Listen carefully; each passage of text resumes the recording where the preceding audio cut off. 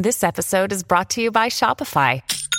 Forget the frustration of picking commerce platforms when you switch your business to Shopify, the global commerce platform that supercharges your selling wherever you sell. With Shopify, you'll harness the same intuitive features, trusted apps, and powerful analytics used by the world's leading brands. Sign up today for your $1 per month trial period at shopify.com/tech, all lowercase. That's shopify.com/tech. The Matrix is a computer-generated dream world built to keep us under control in order to change a human being. You're listening to the Dustin Gold Standard on Pain.tv. Join the discussion at Pain.tv/gold. Ladies and gentlemen, welcome to the Dustin Gold Standard. My name is Dustin Gold, and you are listening to Pain.tv/gold. I hope everyone is doing great, folks. It is Thursday evening, going into Friday morning. What a long week we've had, ladies and gentlemen. I don't even know. I just had to say that. Other people say that. Every week is long to me, folks. Every week is long to me since William was born. But by the way, folks, I ate that bread last night.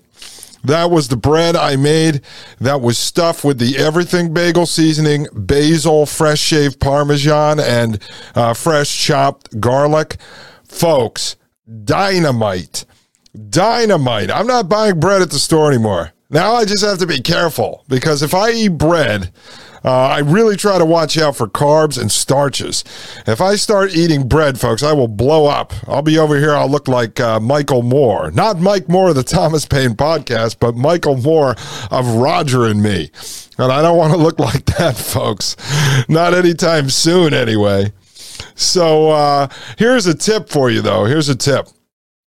You want to bake this bread, and it takes about, all right, so you turn the oven on 450 degrees, and you put your Dutch oven in there. By the way, I used the fully cast iron Dutch oven with no enamel on it. So the first one I made was with the enamel. Came out great, but I don't want to ruin that enamel Dutch oven. If you have the temperature too high in the oven, you could actually crack those. So I used a straight up cast iron one that my Aunt Elaine gave me about 6 months ago. She was getting rid of a bunch of cast iron cookware, and she knows I love cast iron, and I use it when I go camping and stuff. So she gave me this cast iron Dutch oven, and I use that. So you put it in there, and you let it warm up with the oven when it's warming up to 450 degrees. And then when it gets to 450 degrees, I let it sit for about 30 minutes. All right. So that's about 40 minutes there. And then you have, you take the dough on top of the parchment paper. I explained this in the past episode, so you can check that out there. You're going to just put it inside the Dutch oven on the parchment paper, and you close the top to the Dutch oven. You put it in the oven, and you're going to let that cook in there for about 30 minutes. All right. Then you take it out, and you're going to remove the top. Make sure you wear oven mitts, or you're using like dishcloth or something. Otherwise, you're going to burn your hands. So you take the lid off, and then you put it back in the oven. And you let it sit in there for 10, 12, 15 minutes, depending on how crisp you want the top of the bread, how brown you want it. I like it between like a golden, sort of a light brown. And that takes about 10 to 12 minutes. I would say 15 at the most. You take it out, you put your little turkey thermometer in there, and you want it to be between about 190 and 210 degrees. All right. And if it's done, now you take it out off the parchment paper and you put it on a drying rack. And you want to let that sit till it gets down to between about 90 and 110 minutes. And I would say that takes about an hour and a half to 2 hours. All right. And the reason why you want to do that is in the bread cooking process, even with this simple bread, the stuff I'm making right now, you want to let it cool, because that actually finishes the cooking process. Otherwise, the dough inside cannot be fully cooked. It might be wet. When you cut it, it might tear the bread. So you want to let that cool down to about 90 to 110 degrees inside. So the point being, folks, is if you want this bread for breakfast or you want it for dinner, I would say you want to start that process a few hours before you're ready to eat it, because this bread, when it's fresh and it's warm, is dynamite. So last night we sliced it up and we ate it with the homemade turkey soup I made, and the butter melted right on it. The garlic inside, I had minced it really nice. Really small. It almost melted in there, so it had this garlic layer inside. Oh, folks, out of this world. If I ever go half Amish, I'm probably just going to live off of this bread. Now, with the central bank digital currency system, they might stop me from buying bread flour, so I don't know how that's going to work out. So maybe I should start stocking up on bread flour, ladies and gentlemen. So, yeah, you want to make it about 3 hours before you're going to eat it, so it's nice and warm, nice and fresh.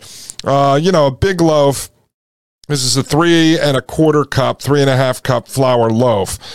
For 4 or 5 people, it is sufficient. The bread's good. I just had a little piece I toasted up for breakfast. It's great toasted. But when it's fresh, out of this world. Out of this world. All right, folks, another thing. I was talking to my father last night for about an hour. I hadn't talked to him since he was here for Thanksgiving. Believe it or not, I used to call him every day to check in with him. All right, he's single. He was married twice, divorced twice, doesn't want any women, just likes to do his thing, his private investigator stuff. If you want to check it out, you can listen to him on episode 95. I think I interviewed him for about 3 hours.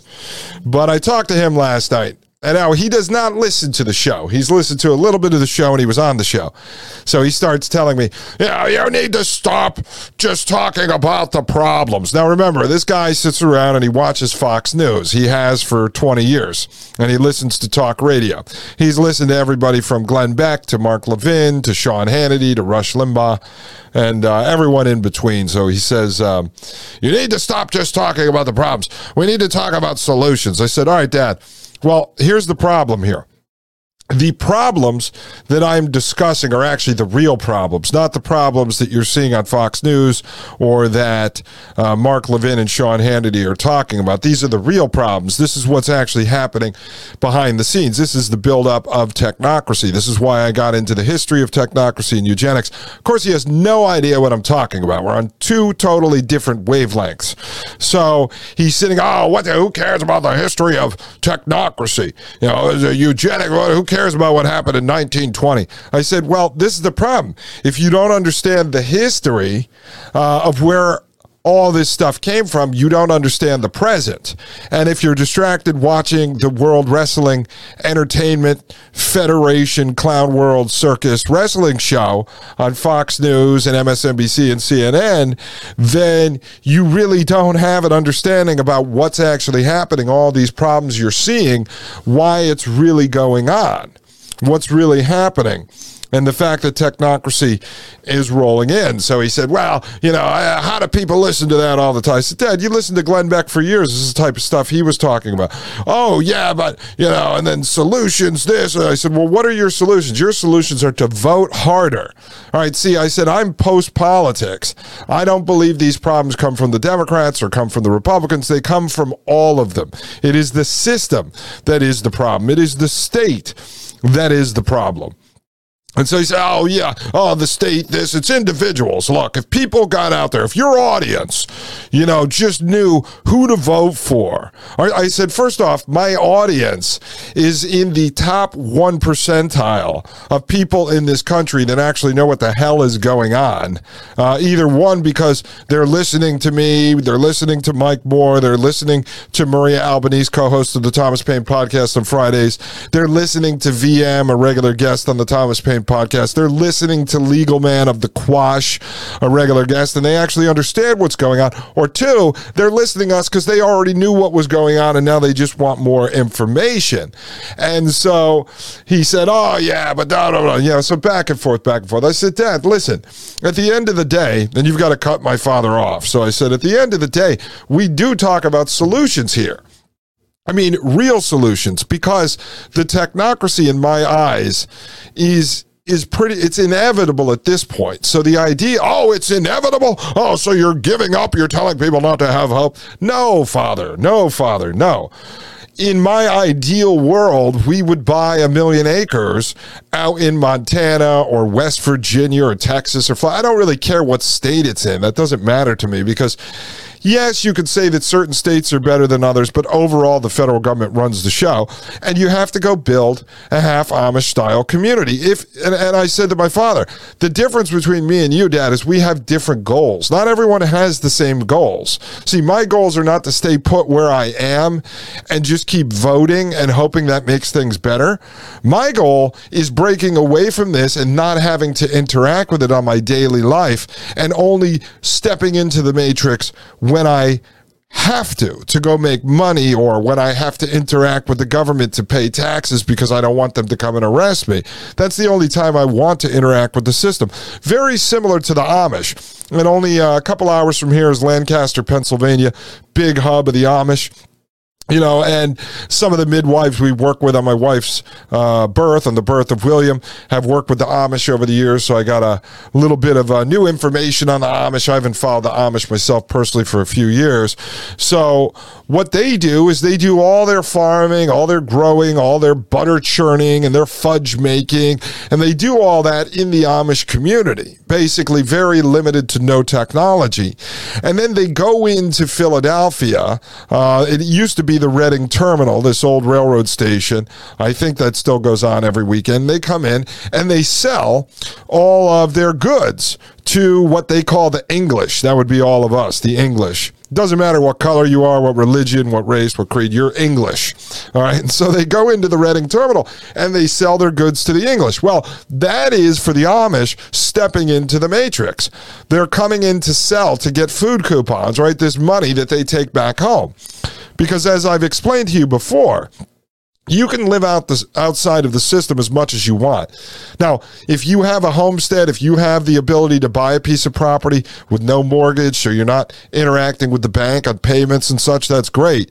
But if you have that, even if you're growing your own vegetables, maybe raising your own cattle, there are things you're going to need, like a car or a John Deere tractor, things like that where you might not be able to barter. All right, say you need a new pickup truck or a used new pickup truck. So let's say you're going to buy an old Ford F-150 or something to have around the farm, and you find someone who will sell it for $3,000, $4,000, $5,000 or something like that, cash. Let's say you could still do that in this world. You're going to need cash to go buy that because that guy might not take 47 sacks of potatoes from you in trade for the truck. So you step into the matrix to sell some of your goods to make some cash so that you can buy that truck and then bring it back to your homestead. So I told my father, that is my ideal situation. That is what I am trying to accomplish. I'm kind of working against the clock, as we all are.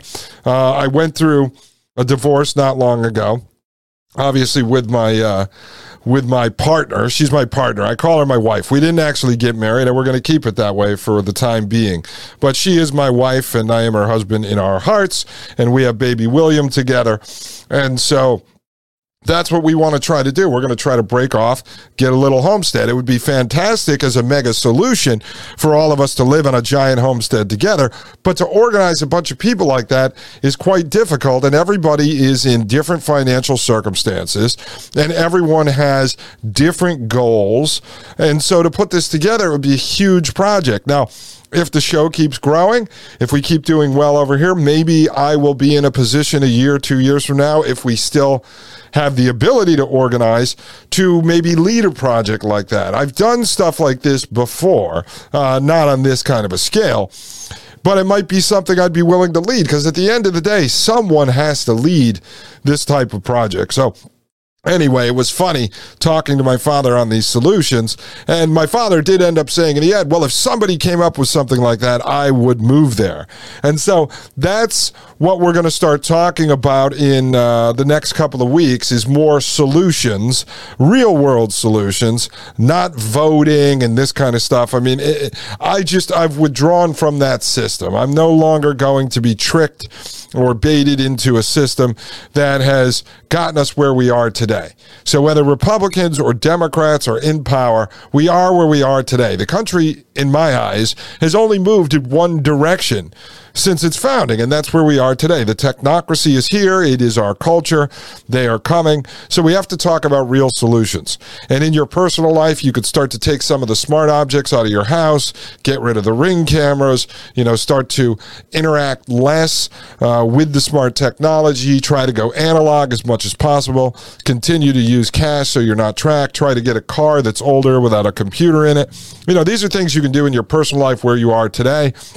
And then you can move to the next step, which is what we're working on and going to try to do within a year, is at least get, 3-4 acres out in, we're probably going to go out in West Virginia, because where we are now, we just have some connections in this area. We'd like to be within an hour of here.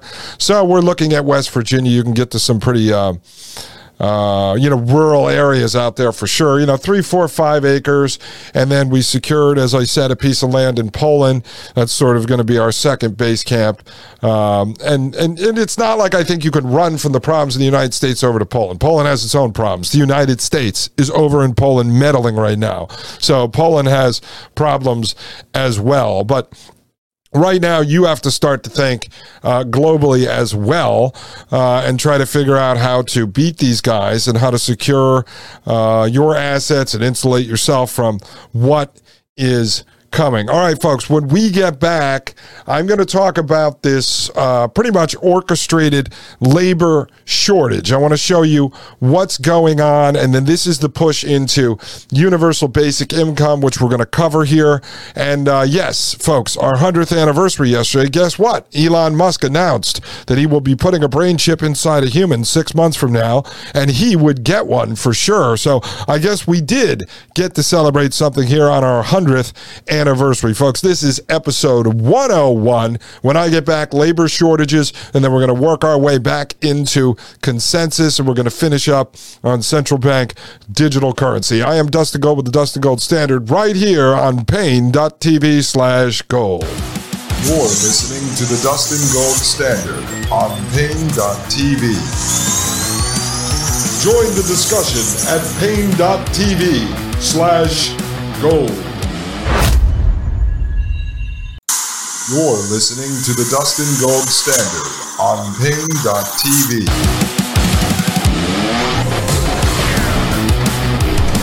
Ladies and gentlemen, welcome back to Paine.tv/gold. My name is Dustin Gold, and you are listening to the Dustin Gold Standard Podcast.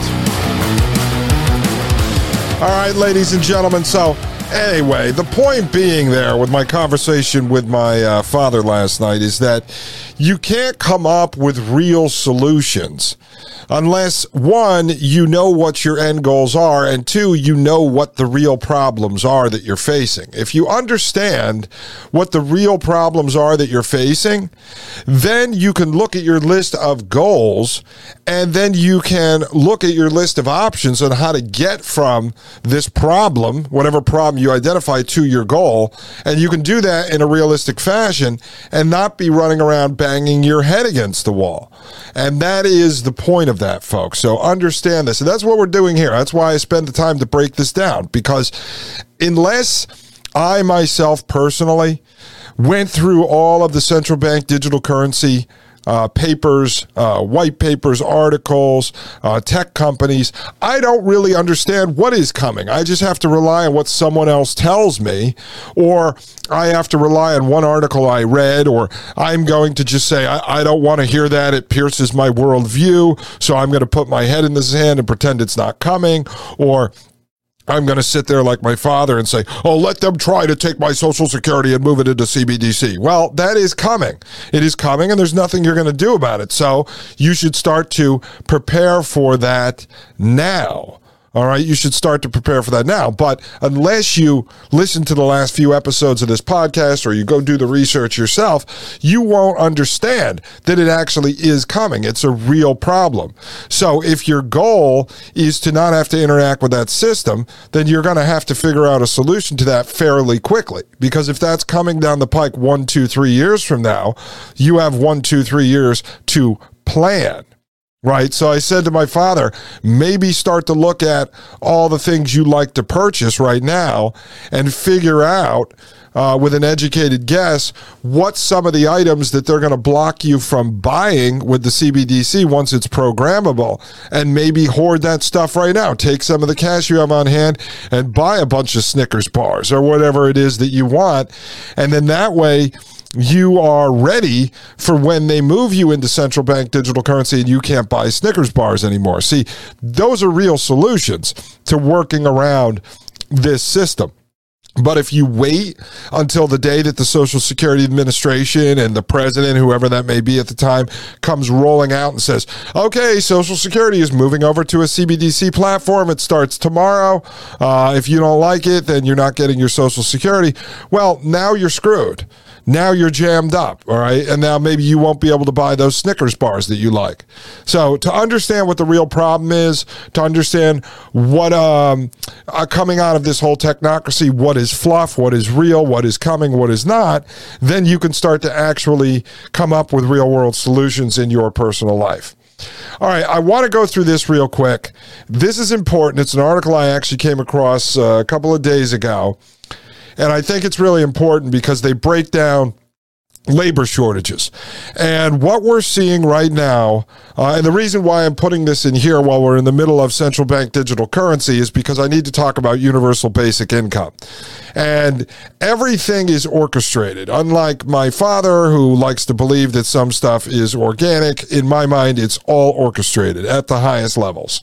And so the way that this, and it's not a conspiracy theory to believe that. In fact, it's not even a conspiracy. All right, a conspiracy is more than two people meeting together in secret to develop plans to achieve a similar outcome. All right, a shared outcome. Well, they're not doing this stuff in secret, folks. They're talking about it at the World Economic Forum, at the United Nations, at the International Monetary Fund, at the Bank for International Settlements. All these conferences, all these tech companies are publishing papers. There's no conspiracy. This is not a secret. So what I want to show you here from the perspective of, this is air conditioning, heating, and refrigeration news. That's achrnews.com. It's like a trade magazine for HVAC guys. But it's a well-written article. It does not get into, let's say, COVID deaths or vaccine deaths, but it's going to show a lot of what happened over the last 2.5 years, which I believe is orchestrated. And so you create this labor shortage, and then what ends up happening? You have companies, restaurants, like the ones in my town here, like White Rabbit, the pizza place I told you about, implementing technology from this company Toast to do table online ordering and just have a runner, eventually probably a robot, bring the food out to your table. And so they're pushing us further and further into technology, which is the technocracy, by creating this labor shortage. And then what is also going to happen is the people who've been taken out of the workforce will eventually move into universal basic income, which will be paid and distributed via central bank digital currency. And I'm going to show you some of that tonight. And the reason why I'm putting this in here is I want you to see where we're actually moving with all this technology, just like I showed you the new narrative being set up by the Social Security Administration that I think will become part of the push to move Social Security into CBDC. You're going to see this here now with universal basic income. And then we're going to take this back and bookend the last few episodes with the research I've done on the company Consensus, who is this software programmer developing blockchain technologies to sit on top of the Ethereum network, and also at the same time working with major so-called private sector players like Visa and MasterCard to be able to build out the infrastructure to introduce central bank digital currency at a large scale. Meanwhile, they're working with the central banks, and they launched a project with the Bank for International Settlements to do cross-border CBDC in a test pilot scenario. So this is all happening in real time. By the time we're done with this, I think we're going to wrap up with Consensus tomorrow. I'm going to show you a little bit about Elon Musk and the brain chip, obviously, because we covered that so much on the show, and that just happened yesterday. So we will cover that. And then we're going to wrap up with consensus, and then we're going to go into the panel discussions from the World Economic Forum, United Nations, International Monetary Fund, and Bank for International Settlements. And that's how we're going to end on central bank digital currency. I mean, from my end, from the Dustin Gold Standard, then we're going to tie that in with the work that Wide Awake Jim is doing. He just sent me, 58 documents last night. He said he's wrapping up with his research today on this next 3 or 4 shows. There's going to be something like 200 documents. So hopefully we're going to be able to take what we did and then tie that in with what he's working on and be able to paint a very clear picture for you and hopefully create a timeline to be able to show you when these rollouts are coming. All right, folks, let's look at this. Again, AC... HR News, that's air conditioning, heating, and refrigeration news. This is written on November 20th, 2022. It says here, U.S. employers' most common complaint across almost all business sectors is an inability to find workers. The coronavirus pandemic and its aftermath helped generate this continuing problem for many employers. Following the pandemic, roughly 3 million fewer workers are participating in the labor force today than in February 2020. And as we know, February 2020 was right in the middle of the COVID Land High School Theater production kickoff, which was between January and March 2020. It continues, in addition, more than 10 million job openings exist, with fewer than 7 million unemployed workers to fill them. The lack of workers presents a problem to more than just employers. It has impacted many across the country. Travelers have faced flight delays and cancellations due to a shortage of pilots and attendants. Understaffing at many hospitals has led to stressed and overworked nurses who are quitting, which further exacerbates the shortage. A shortfall of 80,000 truck drivers has contributed to clogged ports, which in turn leads to limited supply and higher consumer prices. Staffing shortages have caused retailers, restaurants, and other service businesses to struggle to provide their standard level of service. Now, let's just break this down for a second here. What they don't get into in this article, I don't believe, is that first off, let's just take what they're talking about. Airlines, they're talking about hospitals, they're talking about trucking companies, right? Well, all 3 of those were trying to force people to get the COVID jab or lose their job back when the private sector was playing the mandate game. So a lot of people left those professions that did not want to be jabbed. Okay, so look right there. That is orchestrated. It is orchestrated. You try to force those employers to get a jab, and then they say, no, I'm not working here. Well, that's orchestrated because there was a decision made to say that you were going to enforce those types of employees, and I said employers before, I apologize, employees to get the jab, and then they quit. That's orchestrated. You're creating a bunch of employees that are quitting and leaving, all right? So there you go. That's number 1 there. So all of a sudden there's this major shortfall. Now they're going to get into, in this article, some of the other things that I hadn't thought about that are causing the shortfall here. And now they're saying it's trickling over to retailers, restaurants, and other service sector businesses. All right, now what I believe and what I see this trend happening, brick and mortar is gone. That's already been written out under the Fourth Industrial Revolution. So they want to orchestrate a collapse of employees, and that this collapse will then be blamed on employees as they start to close up all the brick and mortars. I think what you're going to see, and this comes out of my research into the Fourth Industrial Revolution and the World Economic Forum and others, that rolling out to 2030, you're not really going to have restaurants in the way that you see them anymore. They might be kitchens, like commercial kitchens, and then the food will be delivered to your house via DoorDash, Uber Eats, Grubhub, stuff like that.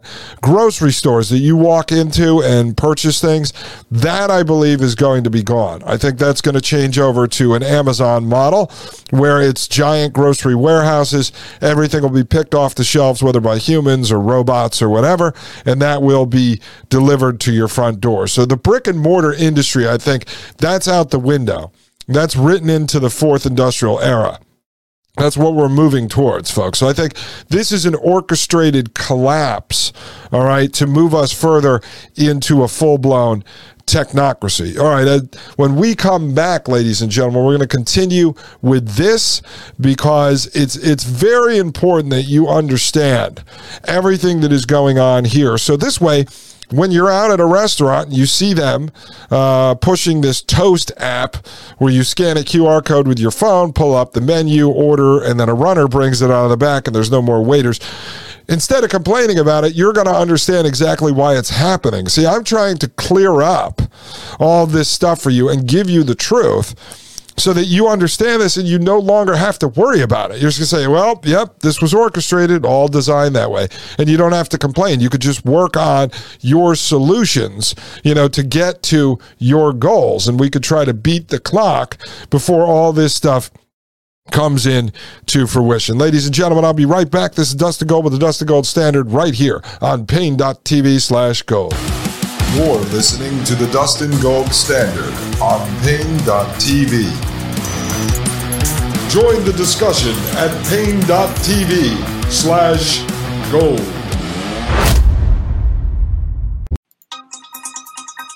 You're listening to the Dustin Gold Standard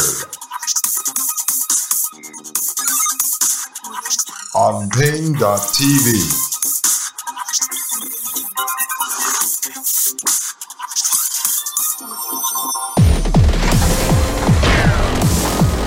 Ladies and gentlemen, welcome back. I am Dustin Gold. You are listening to the Dustin Gold Standard right here on Pain.tv/gold. And always keep in mind, folks, as we're moving through this content, keep in mind that technocracy, going back to 1919, technocracy is the science of social engineering and the systematic control of the means of production and the distribution of goods and services. So just look at it from the perspective of this labor shortage. It's the science of social engineering. They're engineering this labor shortage, and they're socially engineering society into accepting it. At the same time, it leads to the systematic control of the means of production and the distribution of goods and services, because when they remove the workers from the workforce and they replace the workers with robots and artificial intelligence, that gives them further control over the means of production and the distribution of goods and services. It really all makes perfect sense. I mean, from their perspective. I know we're upset about it. I know we don't want to live under it. I know we don't like it, but they're doing it. They're doing it. And as you're going to see later in this episode, I'm going to show you something coming out of Consensus, this blockchain development company working with the central banks on central bank digital currency. I mentioned to you that there's 430,000 worldwide developers working with the within the Ethereum ecosystem, which is really the backbone to many of the CBDCs. Well, they have training academies where people can learn to be developers. So again, I've mentioned on this show before, many of us are part of the worker bee class helping to build the technocracy without even realizing it. Why? Because it's embedded in our culture. Technocracy is our culture, whether we want to accept that or not. It is the truth. All right, let's continue. It says, the reasons for the ongoing worker shortage flowing out of the pandemic are varied. Some have not returned to the workforce as the result of the government financial assistance received during the pandemic. It is estimated that 68% of workers were earning more on unemployment during the pandemic than they made while working, enabling some to add to savings. All right, again, that is orchestrated. Do you really believe that the people that created the policies that led to people making more money on unemployment than they were when they were employed was not orchestrated? So many people want to believe that there are unintended consequences. I believe everything that happens at that level, coming from the state, coming from the elites, are 100% intended consequences. They are not unintended. So this was orchestrated, so it created a problem. Goes on to say, other workers receive pandemic-related bonuses and wage increases, combined with increasing home values and reduced mortgage payments. Many found a greater level of financial security than before the pandemic. Now, you will say, okay, that's great. Individuals have more money, but that is short term. That is short term. That is social engineering. They created these policies that drove up home values, that allowed people to go take out second mortgages. So now they're sitting on, $20, $50, $100,000. But that is short-lived. Now they're out of a job, and now they're going to be starving, and now they either have to sell the home. See, they set up all these problems to then provoke more reactions, to then offer more solutions. But it is orchestrated. This stuff did not just happen. There wasn't a perfect storm of this incompetent policy coming out. There's nothing incompetent about this. This is very competent. It's very orchestrated. They created a scenario at the exact right time to have an employee shortage, to then be able to offer artificial intelligence, robots, and everything else. Come on, folks. You know this to be true. It says a substantial number of workers 55 and older, who comprised 25% of the workforce before, opted for early retirement rather than a return to a workplace. Those that they did not kill with COVID and or the jab. It goes on to say, among those workers, 65 and over, there were 7% more retirements than would otherwise have been expected in a given year. The loss of these older, experienced workers is especially difficult because a sudden loss of decades of institutional knowledge is difficult to replace. Again, orchestrated. All orchestrated. First off, you have to come from the standpoint that COVID Land, the high school theater production, was a theater production, live action role play put on by the world governments. All right.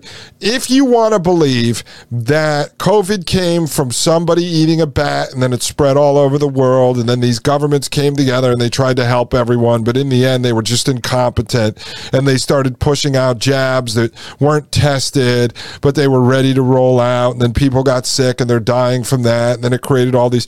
I mean, you have to be crazy. I mean, do you still believe in Santa Claus, folks? No. It's all orchestrated. This is what the Great Reset is. This is what Build Back Better is. This is what the Fourth Industrial Revolution is. This stuff was all written about. The Fourth Industrial Revolution was written. It's a book by Klaus Schwab, head of the World Economic Forum, written in 2016. A couple months after the pandemic started, Klaus Schwab had the Great Reset book ready to roll. People like Peter Thiel came out in the very beginning and said, this is a great opportunity to move in the new economy and replace the old economy. These guys were all ready to rock and roll, folks. Event 201, SPARS pandemic, Clade X, all these tabletop exercises all happened before COVID Land, the high school theater production, kicked off. This was orchestrated. All orchestrated. All right, let's continue. It says the loss of so many older workers in the pandemic underscores the primary reason for the anticipated shortfall in the number of workers moving forward. We have an aging population and hence an aging workforce, and the United States is not alone in this. The age of workers in the manufacturing sector of several developed countries best illustrates the problem. In the United States, 25% of manufacturing workers are 55 and older. In Canada, it's 22%. The United Kingdom, 20%. And 30% in South Korea. In Japan, the majority of their workforce overall is between the ages of 45 and 54, and the country is expected to lose at least 20% of its workforce by 2040 due to aging. The aging problem is easily explained. Birth rates in most of the developed countries have been falling for years. In the United States, the birth rate in 1970 was 23 births per 1,000 people. Today, it is 8 births per 1,000 people. You got that? 1970, it was 23 births per 1,000 people. Today, 50 years later, it's 8 births. It's 1/3 the amount of births happening. Now, what's the reason this occurred? I don't know. maybe the fake feminist movement, putting men and women up for competing in stupid corporate jobs, or going to the coal mine. Maybe it's the push for mass abortions.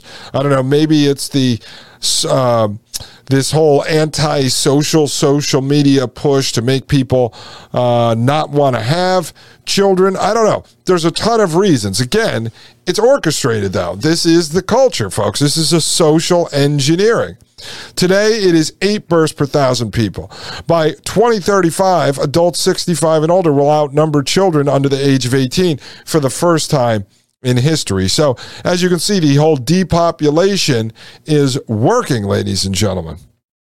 It is working as planned, and this is all orchestrated. And so what they're going to do, and what they're already doing, as we can see through other stuff we covered here at the Dustin Gold Standard, is a push for artificial intelligence and robotics to replace a lot of the humans. That's the whole idea behind this.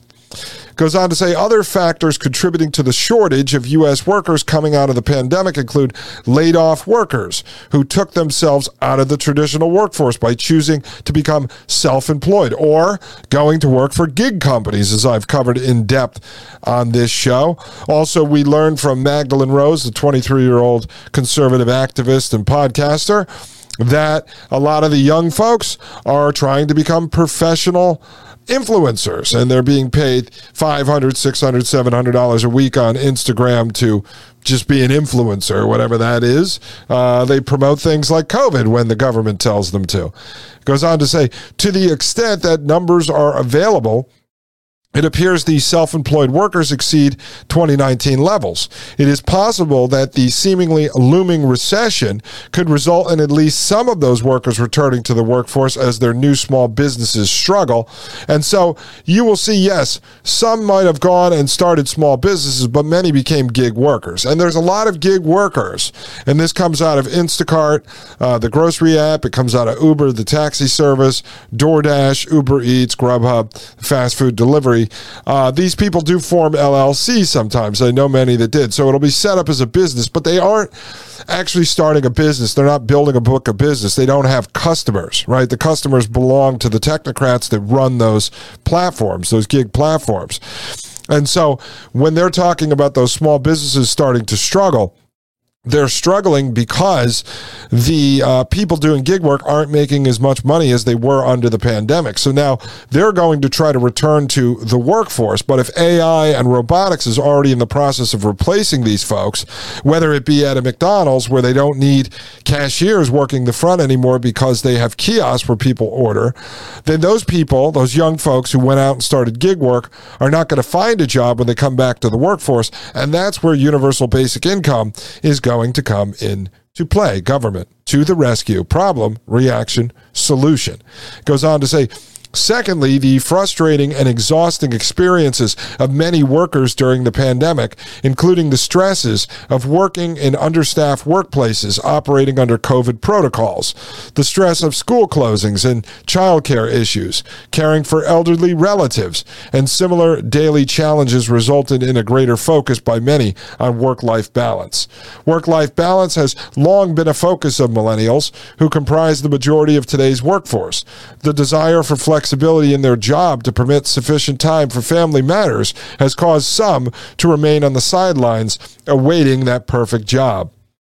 Relatedly, the labor participation rate for women fell more than 3% during the pandemic and remains below the pre-pandemic levels. In many cases, the initial exit from the workplace of working mothers came with the closure of schools and child care facilities, where financial conditions permitted many formerly working mothers made the decision to stay home permanently. Finally, the continued implementation of advanced technology, increasing automation of the workplace, eliminates some jobs and creates jobs for new skill sets that many workers do not currently possess, like being an engineer or being a programmer, right? Goes on to say the United States is not unique in this regard. Across the developed world, more than 10 million manufacturing jobs remain vacant because of a worker skills gap. While many employers are investing in reskilling and upskilling, it will take time to sufficiently train a more modern workforce. But regardless, automation of the workplace grows by leaps and bounds in the meantime. When we consider all the factors that impact the labor participation rate, along with the long-term trends that may reduce the overall number of workers, employers could be facing a permanent struggle to find workers. All right. I wanted to read this from this trade, okay, from the air conditioning, heating, and refrigeration news, because they didn't really play a lot of politics in here. These are just good numbers. The point of this is to show you this is orchestrated. They're talking about this labor shortage caused by COVID land, the high school theater production, and all the policies that were put into place and all the causes of the problems that came out of COVID land that created this labor shortage. And so if you're an employer, you're going to be driven towards automation, AI, robotics. If you're an employee and you left your job and you went into gig work and now you're not making the money, you're going to go back looking for those jobs. They're not going to exist anymore. And or they're going to tell you have to be an engineer or a programmer to work in that field now.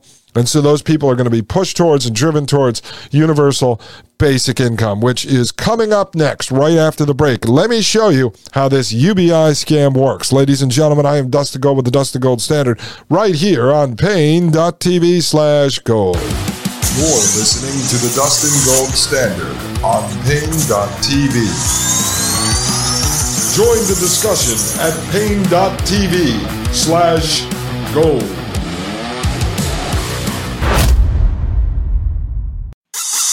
You're listening to the Dustin Gold Standard on Pain.tv.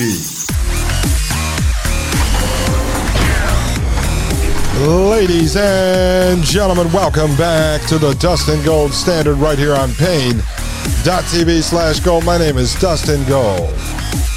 And you are here with me, ladies and gentlemen, because you want to know the truth. And we are going to get to the bottom of all this, ladies and gentlemen, so we can figure out how the hell to navigate this technocracy. All right, up on the screen, folks, I have a WashingtonPost.com article. This is actually a very good, it's comprehensive article. Don't worry about the fact that it's from Washington Post. We're going to get into universal basic income. They're obviously pushing for it, so it's fine because this is what people are reading who would be in favor of universal basic income. And it sounds all fine and dandy, right? You can't find a job. Automation is replacing humanity. Don't worry, the government's going to come to the rescue, and they're going to somehow magically print more money, but this time not on a printing press. This will be printed, minted in the cloud as central bank digital currency, and it'll be distributed to you, and that's the least that the technocrats could do as they run all the factories with artificial intelligence and robotics, and they replace you and you can't find a job. So the government's just going to pay you to sit home and do nothing. We used to call it welfare, and back in the days of my parents, when you were a kid, if you were on welfare, you were embarrassed by it. Sometime in my lifetime, and I'm 41 years old, it became kind of cool to be on welfare, actually to flim-flam the system and collect multiple welfare checks. Oh yeah, there's all kinds of people doing that. It's a big scam operation. But I think at the end of the day, it actually devalues humanity. So you sit home and you eat Twinkies on the couch while you're watching reruns of Jerry Springer, but it's all good because the government has replaced you, but they're going to make ends meet by giving you $1,000 a month, as if that's going to help you in the world that we live in. So let's get into universal basic income, because this is going to tie into central bank digital currency, and it's all very important. It ties into this orchestrated labor shortage, and so you'll see all the pieces of the puzzle fitting together as these guys use the science of social engineering, technocracy, to move us into this systematic control of the means of production and the distribution of goods and services. All right, it says right here, universal basic income has been tested repeatedly. It works. Will America ever embrace it? The extraordinary success and thorny politics of a bold policy idea. And this is written by Megan Greenwell on October 24th, 2022. And for those of you that don't know, we have rolled out various UBI programs. They'll discuss some of these in this article. across the country. It's already being tested. I mean, in my opinion, the stimulus checks were a test for universal basic income. The stimulus checks we received under COVID land, the high school theater production. They created a problem. People were out of work, provoked a reaction. What are we going to do? We need money. Then the solution, here's your universal basic income. All right, it says right here in January 2019, Zona Everett was sitting in an airport when her phone rang. On the other end of the line, a voice informed her that she had been randomly chosen to receive $500 a month as part of something called the Stockton Economic Empowerment Demonstration. They used to get a knock at the door, and it was Publishers Clearinghouse. You just won $500 a month, and here you get these balloons to go along with it. Yay! Publishers Clearinghouse is amazing. Well, now it's the Stockton Economic Empowerment Demonstration. Imagine these folks knocking on your door. Hello? Yes, you just won. This is the Stockton Economic Empowerment Demonstration. Yay! You got to make light of this sometimes, folks. Seriously. It goes on to say, when Everett had first heard about SEED, SEED, that's what it's called, the Stockton Economic Empowerment Demonstration, SEED, a few weeks earlier. There's so many jokes there, but I'd like to keep this show family friendly, folks. So she first heard about SEED. She'd wondered if it might be a scam, as things that sound too good to be true often are. Her pastor assured her that it was real, that 125 residents of poor neighborhoods in Stockton, California would receive money as part of a groundbreaking experiment. When she got the call, Everett thought she was receiving a one-time payment, which was thrilling enough. Then the woman on the phone told her she'd receive $500 every month for a year and a half with no strings attached. She nearly collapsed from joy right there in the airport. Folks, that's $9,000 she was going to receive, right? Suddenly, Everett, who in 2018 had lost her job as a Department of Defense logistics specialist, had subsequently tried to make ends meet by driving for DoorDash, then had taken out significant unsubsidized loans to attend college online in a bid to improve her employment prospects, saw a path back to stability. She would be able to cover her car payments and the rent, to keep her phone on without giving up her monthly tithe to her church. All right. There's a lot to unpack there, folks. So you have this woman, and what was her name again? Zona Everett, right? She's sitting in the airport. Her phone rings. She's told she's going to get $500 a month for the next year and a half, so it'll be $9,000. And we find out in 2018 she lost her job as a Department of Defense logistics specialist. Okay, we don't know how that happened.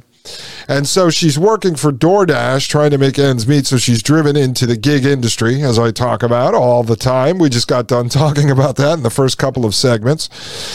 And now she's in college, right, trying to increase her work skills. Right, which we know from Yuval Noah Harari's the Fourth Industrial Revolution king philosopher, the right-hand man to Klaus Schwab and the World Economic Forum, that in the technocracy, in the Fourth Industrial Revolution, you will constantly have to retrain, because once technology starts to grow exponentially, the work skills you have today will be irrelevant tomorrow. And so you will constantly have to be retraining. So this woman, in my eyes, Zona Everett, she fits right in with the model explained by Yuval Noah Harari. So she's got to make her car payments. She's got to pay her rent. So she's got car payments. I don't know why she just doesn't go buy an older used car. She's got to pay her rent. She's got to keep her phone on, and she's got to keep giving money to the church. All right, it says, for Mayor Michael Tubbs, that was exactly the point. Since childhood, Tubbs had watched his mom and his friends struggle with everyday expenses while receiving only minimal help from the government in Stockton, one of the poorest cities in the country, which sits in California's Central Valley. He theorized that a relatively small guaranteed income, just $6,000 a year per recipient, enough to cover the occasional emergency expense or supplement a minimum wage salary, would single-handedly eliminate the insecurity that governed the lives of many poor Stockton residents. And so, with funds and guidance from the nonprofit Economic Security Project, he created a pilot program, one of the first of its kind in the country. His goal was as simple as it was ambitious: to run a demonstration project so successful that national politicians would have no choice but to consider adopting guaranteed income as national policy. All right, so you've got this mayor here, Tubbs, and he's going to start handing out money like Jack Nicholson as the Joker in the Michael Keaton Batman movie, where he's driving down the street on the float, throwing money out all over the place. So this is it. This is what happens. Now, listen, folks, if you're part of any of these programs and you're taking money, more power to you. I mean, if the government's going to throw money away, at this point, I say take it. I used to put myself on a pedestal before, and I'd say, I'm not taking it. Well, you know what? If the government's going to throw this money away, money that they are printing and just adding to the debt that they're piling on my child and my future great-great-great-great-great-great-grandchild, then I'd be stupid not to take it at this point, folks. I mean, this is collapsing. We're in a fire sale. We're moving into the fourth industrial revolution. So there you go. There's a solution. If the government is throwing money at you, just put your morals aside and take that check, because at this point, what does it really matter, folks? You can still use it and spend it and buy yourself some prepping supplies. Take the money and go buy, I don't know, bags of rice, bags of flour, whatever it may be. Put it to good use. It goes on to say, sitting in a Stockton Starbucks nearly 3 years later, a soft-spoken Everett remembered nearly every detail of that fateful phone call from Seed. Swaddled in a white puffer coat on an unseasonably cold day, her hair in a low bun, she looked younger than her 51 years as she cradled a caramel frappuccino and choked up as she described the immediate impact the payments had on her life.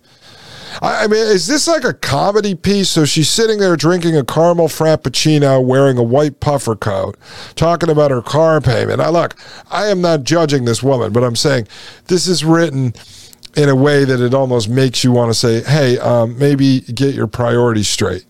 It goes on to say she quit driving for DoorDash, which gave her the time to find a job as a factory worker at Tesla's plant in Fremont, 60 miles from Stockton. She was able to escape. This is, seriously, you've got every tag word in this. I would like to know if this person is even real. So she was working for the government as a logistics coordinator, and she shifts to DoorDash. She's paying her way to go to college, and then she ends up working at Tesla while she's drinking a caramel frappuccino and wearing a white puffer coat. I mean, come on. Come on, this sounds fake, but she quit driving for DoorDash. But again, we're reading the stuff that mainstream folks read, all right? This is what gets people, this is what tugs at their heartstrings. This is what plays to human emotion and will force people into the idea of accepting a universal basic income.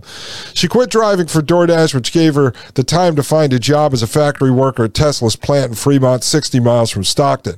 She was able to escape a dysfunctional marriage and move into her own home. Quote, for me, it was a stepping stone.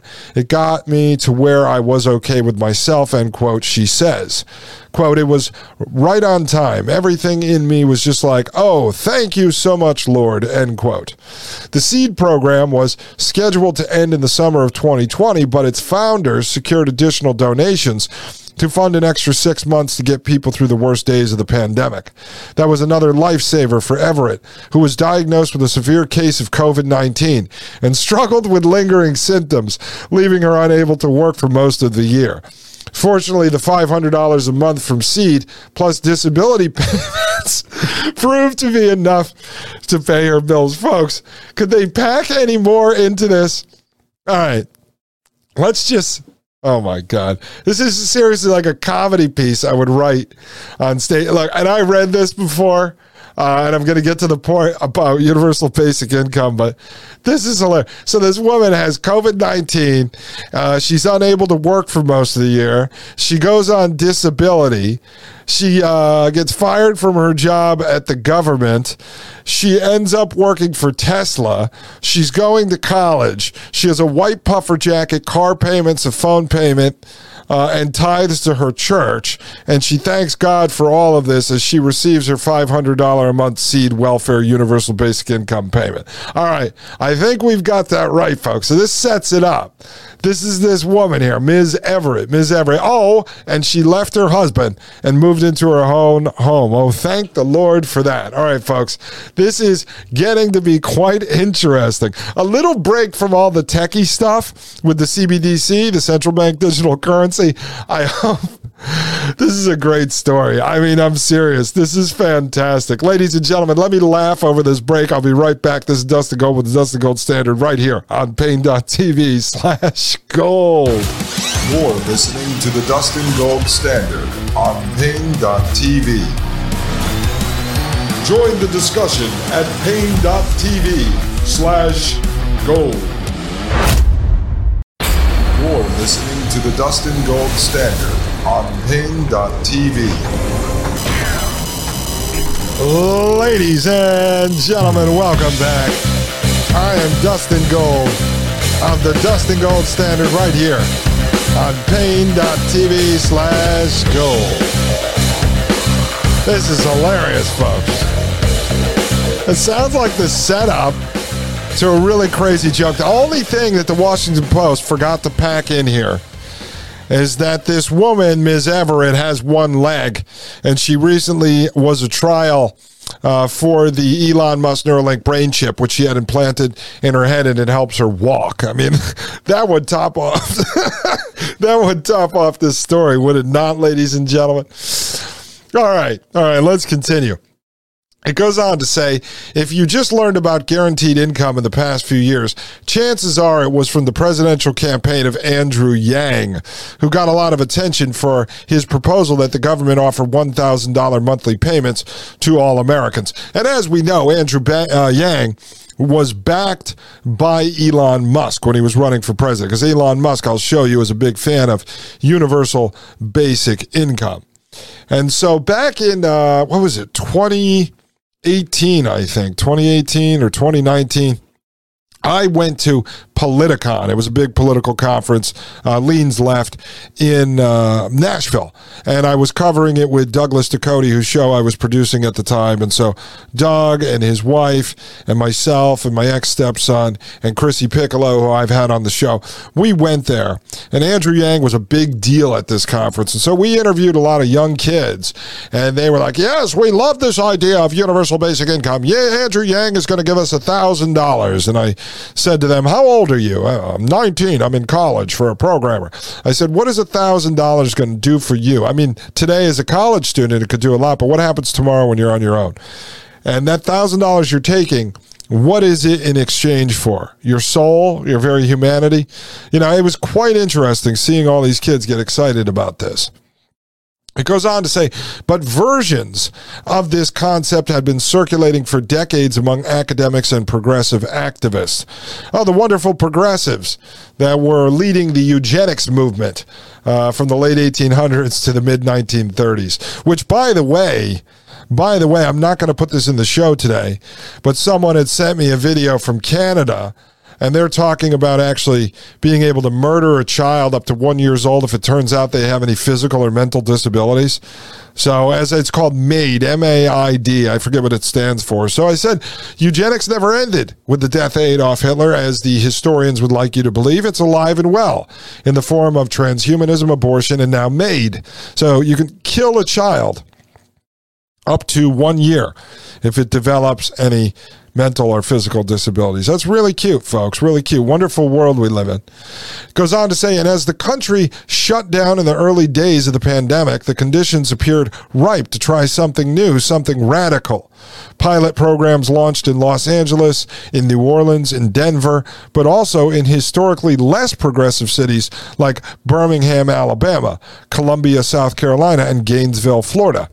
In March 2020, even a vast majority of congressional Republicans backed a $2 trillion stimulus bill that included unconditional cash payments for tens of millions of Americans. See, I told you, folks, the stimulus check was universal basic income.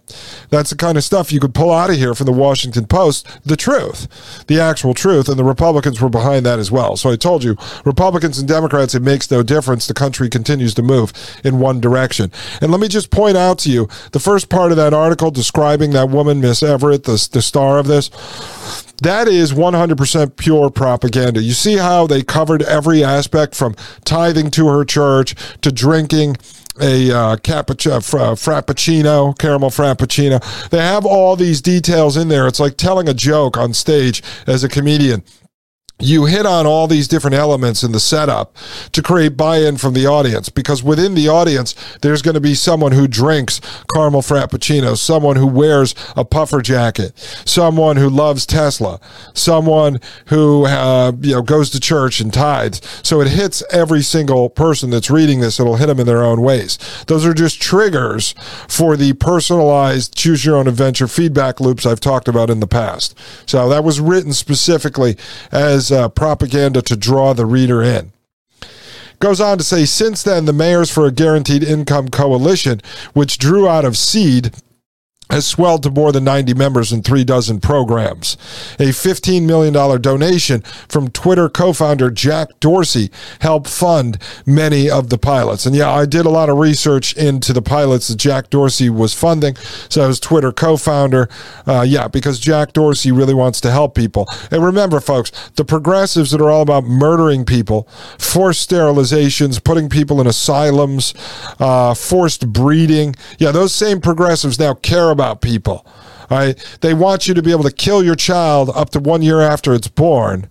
They want you to be able to have an abortion up till the day of the birth and kill it on the operating table if it comes out alive, are the same people that are so concerned with giving everyone $500 or $1,000 a month to help them live better lives. You have to be kidding yourself if you buy into this.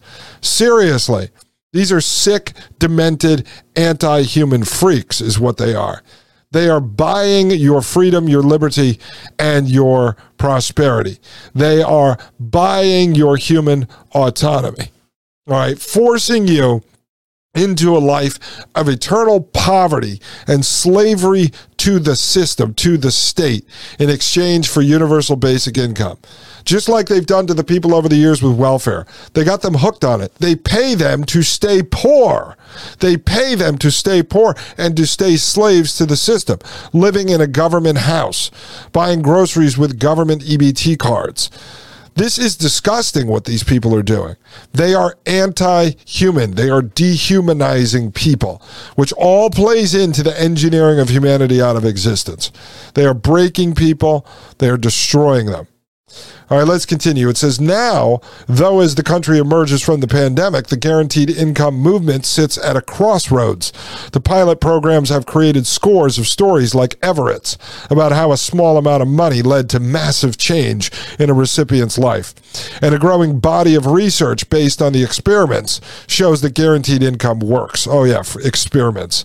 That it pulls people out of poverty, improves health outcomes, and makes it easier for people to find jobs and take care of their children. They're such liars, folks. They're such liars. Go through the research. Giving somebody $500 a month extra does not pull them out of poverty. This is such a lie. The whole point of universal basic income is to pay people to stay poor. Andrew Yang's whole entire presidential run was about paying you to make up for the robots and the artificial intelligence taking your job. He was saying, this is inevitable, so we're going to pay you to shut up until what? When they don't need you anymore. What do you think is going to happen to you when they don't need you anymore? Look at the eugenics programs. Folks, everything I do on this show on the Dustin Gold Standard has a purpose. There is a method to my madness. I know sometimes I come across like I have ADHD, but that's because I'm trying to connect so many dots for you, so many moving parts. There's like 100 puzzles sitting on my desk, but all the puzzles actually can go together and become one giant puzzle. Think about what we talked about coming out of the eugenics programs of the late 1800s to the mid 1930s, what the progressive era economists were doing. The eugenicists, the anti-humans. They were putting policies into place. We learned about minimum wage. The whole purpose of the minimum wage laws when it came into effect in this country was to drive lower end workers out of the workforce, forcing employers to say, wait a minute, Dustin or Mike or Maria or Jim are not good enough to work here, and I'm not going to pay them whatever it be, $5 minimum wage. So I'm going to fire them. And then as soon as you were fired, they could deem you to be unemployable, which then moved you into the category of unfit, which moved you into the category of feeble-minded, and then they would either sterilize you, force you into a concentration camp asylum, or as Tausig, this professor out of Harvard, wanted to do, was throw a chloroform rag over your mouth and kill you. Yeah, the same people are running and pushing this universal basic income. They are saying, like Andrew Yang, we are forcing you out of the workforce with artificial intelligence and AI, so we're going to pay you to stay out of the system. Until what point, folks? Until they decide to put a chloroform rag over your face. Come on, ladies and gentlemen. Spread the word. Wake people up to this. This is all orchestrated. I know it's complicated. That's why people like my father, people that are decent, that are generally good-hearted people, cannot grasp this. They cannot understand the level of evil that is actually out there. And if you have to go more than 2 layers deep in the onion, they just can't grasp the story. It's hard to understand this. It is complicated. It's complicated because there are millions of people working on the social engineering every single day. Look at the documents that Wide Awake Jim found on the climate hustle. Tens of thousands of pages. Look at the documents I pulled up on the origins of Technocracy Incorporated. Thousands of pages. Look at all these CBDC white papers I'm finding. Thousands of pages. This stuff is deep. It's not easy to explain to people. But it is real. It is coming. It is orchestrated. And it says right here, if empirical evidence ruled the world, guaranteed income would be available to every poor person in America, and many of those people would no longer be poor. That's a complete and total lie. That's what they said about welfare for years. If we give it to people, it will pull them out of poverty. Poverty has only increased since those programs started because they are paying people to stay poor. They are breeding generational poverty. They give you just enough to get by. No one is saving that. No one is building wealth. And if you can just get by and you could just get used to living inside of your Section 8 apartment and just get used to using your free bus coupons to get on the bus and just get used to eating Twinkies and cornflakes and just get used to being able to stay at home and do nothing all day, then that's what you accept. That's what you accept. You are no different than a slave. You're a slave to the state, the same as a slave on a plantation. And if they breed that in generationally, if you were born into a slave plantation, and you wake up one day and you are just picking cotton on the farm and being whipped by some cracker master, you don't know any different. You don't know what is outside the walls of the plantation. Just like they tell us the people in North Korea don't know what is outside the walls of the hermit nation. They don't have access to the internet. They don't have access to see what's outside. That's what we're in, folks. If you're born into the technocracy, you do not know any different. It's only people like myself and like you and Mike Moore and Maria and Jim and Legal Man that have whatever this DNA is that's running through us that makes us like Neo in the Matrix. We know something is wrong. We can feel that something is wrong. And so we go do the research like we're doing today, and we figure out what exactly it is. And this is the Agent Smiths and the robots and the artificial intelligence sitting here programming this matrix prison planet around us. And many people just can't wake up to it. But folks, this is what we're in. This is what they think of us. They're gearing this up. Universal basic income rolled out in the form of central bank digital currency, programmed. So guess what? This Everett lady, when she's on it, she won't be able to buy a caramel frappuccino because there is no freedom inside of the Technate, as was admitted to over 100 years ago in the original documents on Technocracy and Technocracy Incorporated. Ladies and gentlemen, I'll be right back. This is Dustin Gold with the Dustin Gold Standard right here on Pain.tv/gold. You're listening to the Dustin Gold Standard on Pain.tv. Join the discussion at Pain.tv/gold. You're listening to the Dustin Gold Standard on Pain.tv. Ladies and gentlemen, welcome back to the Dustin Gold Standard right here on Pain.tv/gold. My name is Dustin Gold. All right, folks, if you haven't done so, please leave us a 5-star review at Apple Podcasts and a comment. I love the comments, folks. I think we're at 84. We were up to 90, and somehow Apple, they go and they scale them back.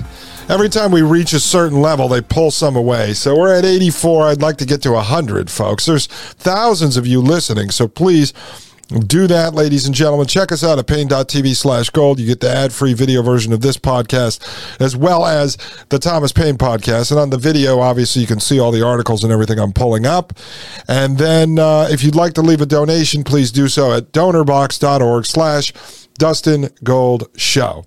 And we'll be launching a little website soon with the links to all this stuff so that you can get there easily, ladies and gentlemen. Links to everything is in the description below the podcast, as always. All right, let's continue here on this Washington Post article on universal basic income. It says, but empirical evidence, okay, and so where we left off, ladies and gentlemen, we were talking about if empirical evidence ruled the world, guaranteed income would be available to every poor person in America, and many of those people would no longer be poor, which is a complete and total lie. It goes on to say, but empirical evidence does not rule the world, and it is far from clear that there is a political path forward for guaranteed income on a large scale. The city-level experiments cannot last forever. Stockton's lapsed in early 2021, a few months after Tubbs lost his re-election bid to a Republican successor who showed no interest in trying to keep Seed going. On Capitol Hill, too, political momentum for handing out cash has waned.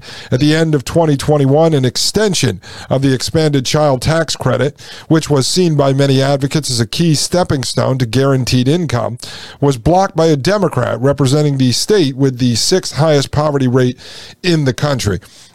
And I'm telling you, folks, I'm not going to break it all down right now, but it's happening. This is all happening. They get people used to it, and then they take it away, and then that ends up setting the stage for introducing full-blown UBI under a central bank digital currency, all right? So it's just problem, reaction, solution loops over and over and over again. Early in the pandemic, some in the guaranteed income movement had begun to whisper about accelerating the timeline for taking their efforts nationwide. America's most progressive social policies have always grown out of economic crises. I'll go back to that in a second. So maybe COVID would bring about a guaranteed income policy in the next few years, right? So it says America's most progressive social policies have always grown out of economic crises. So I went into, in the past, the Panic of 1893. We went into the Great Depression. Panic in 1893 inspired a lot of the technocracy movement, the eugenics movement, and then as we move into the Great Depression, obviously we get out of that. The New Deal, which I showed you, the New Deal was tied into the technocrats and ushering in the Social Security system, tagging people with a Social Security number. That was all part of the technocracy movement. So they do move this stuff out of these crises, and right now, what do we have going on? We have this orchestrated collapse from COVID land, the high school theater production, coupled with this orchestrated inflation, orchestrated collapse of the supply chains, all orchestrated because they're moving us further into technocracy. As you know, as you realize, the answers to all of the problems created by technology, and you could go all the way back to the industrial era and the industrial boom, and then the technocrats saying, well, the industrial era that we created, the scientists and the engineers created, led to all of this unemployment, and so the only way to fix the solution is to give all the power to the scientists, the engineers, and the technologists, and let us manage the whole system under a full-blown technocracy, and that we will lift people up out of, they weren't saying poverty at the time, but out of desperation, because then they will basically become wards of the state, and the state will feed them and clothe them, and so no one will be suffering. So as you see today, it's no different. The answer to the problems caused by technology is always more technology. The answers to the slavery that people are living under is more slavery. This is how they further drive people into the slave state. Goes on to say, but the failure of the expanded federal child tax credit diminish some of that optimism. Many of those same advocates are now looking toward the long game. Quote, you have to be willing to fight for something to the end, end quote, says Baltimore Mayor Brandon Scott, who recently launched a guaranteed income experiment. Quote, even if it doesn't happen, even if you only push it a few feet further, even if it means that you die doing it, end quote.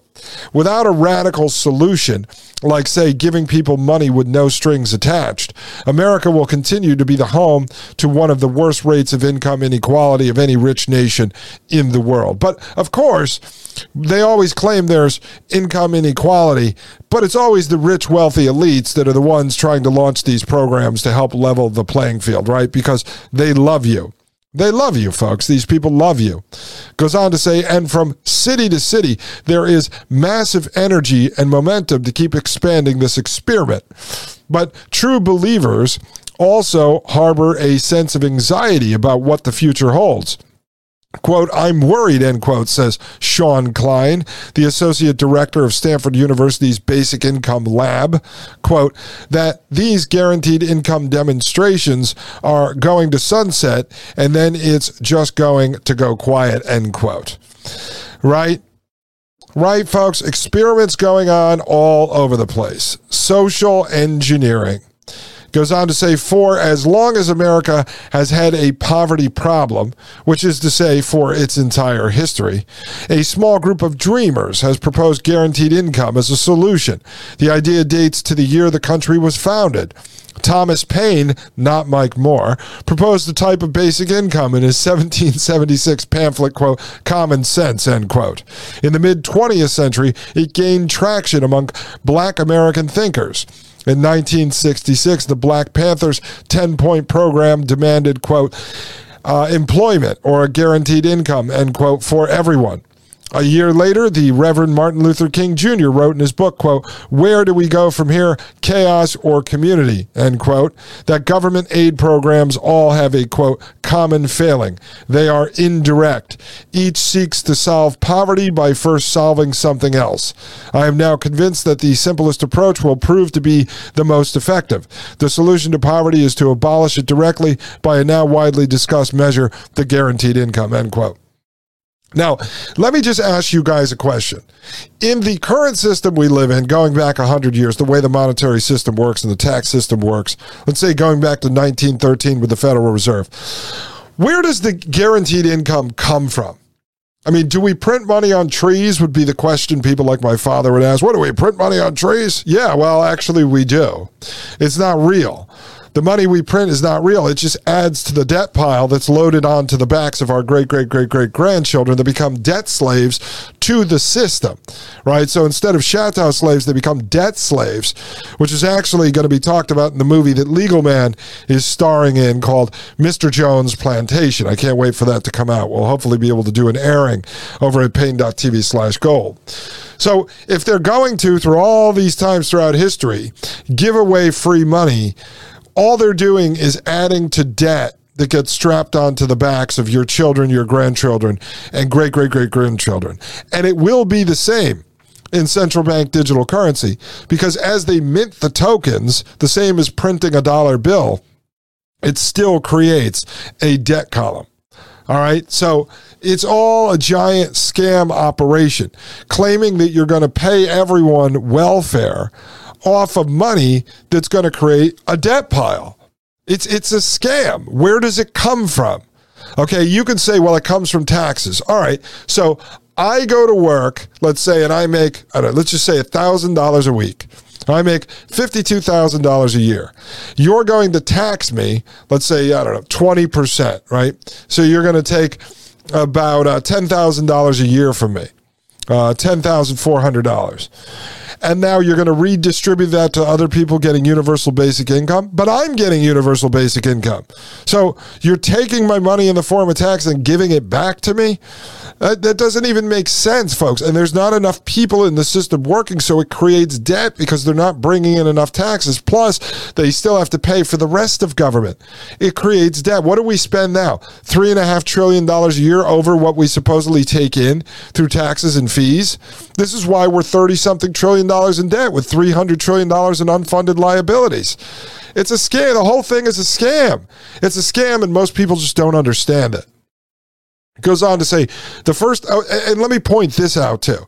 So what they're talking about there in that paragraph was about finding solutions that don't solve the problem. That would be retraining people for new careers, sending them to college, whatever that may be. Yeah, that's not necessarily the solution either. But I'm telling you, the solution is definitely not adding more technology to the mix, adding more automation, more artificial intelligence, more robots to the mix. That's not going to solve the problem. And universal basic income attached to central bank digital currency is definitely not going to solve the problem. It goes on to say the first official proposal for a federal basic income program, though, came not from a paragon of progressivism, but from Richard Nixon. In 1969, Nixon introduced the Family Assistance Plan, which would have provided additional cash to poor families through a negative income tax, cutting checks to the poorest Americans instead of them paying the government. So you see how complicated this is? Of $1,600, about $13,000 today for a family of four. So now, instead of taxing them, you're going to give them a check. How about you get rid of the Federal Reserve, the IRS, and the income tax altogether? How about we start there? It goes on to say the proposal was motivated by Nixon's desire to replace the welfare system, which was unpopular with white blue-collar voters, but it never made it out of the Senate Finance Committee. All right? So this was to replace welfare. So I'm going to replace welfare by giving people welfare? Or just rebranding it, kind of like MK Ultra being rebranded, kind of like eugenics being rebranded, like Technocracy being rebranded. It's just rebranding, ladies and gentlemen, just rebranding. It goes on to say many skeptical politicians and voters feared that giving people cash would allow them to quit their jobs, stop looking for work, or work less. Around the same time, a series of negative income tax experiments benefiting about 7,500 people in 6 states appeared to confirm those concerns. In Seattle and Denver, where the two largest programs took place, married men worked an average of 7% fewer hours after 3 years of the program, while married and single women worked about 17% fewer hours. And while researchers didn't look at any other measures of stability, whether participants were more likely to seek medical care, for example, or whether their children missed fewer days of school, they did observe a modest increase in the divorce rate. Those two factors were enough to destroy widespread interest in guaranteed income experiments for several decades. See, so they introduce these programs, they create a series of problems, and then they provoke reactions, and then they introduce solutions, and then they create a whole nother series of problems. We're going to work through this, folks, because there's a lot of problems to uncover here. I'm doing this again because I'm going to show you how this is going to tie right into the CBDC universal basic income that is on the horizon, and we have plenty of information to prove that, ladies and gentlemen. I'll be right back. This is Dustin Gold with the Dustin Gold Standard right here on Pain.tv/gold. You're listening to the Dustin Gold Standard on Pain.tv. Join the discussion at Pain.tv/gold. You're listening to the Dustin Gold Standard on Pain.tv. Ladies and gentlemen, welcome back to the Dustin Gold Standard. I am Dustin Gold, and you are listening to Pain.tv/gold.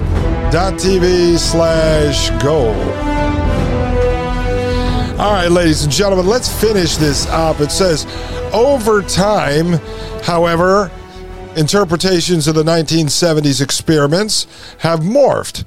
Participants don't seem to have dropped out of the labor force entirely, suggesting that the money may have given them the luxury of waiting a little longer for the right job to come around instead of rushing into the first available option.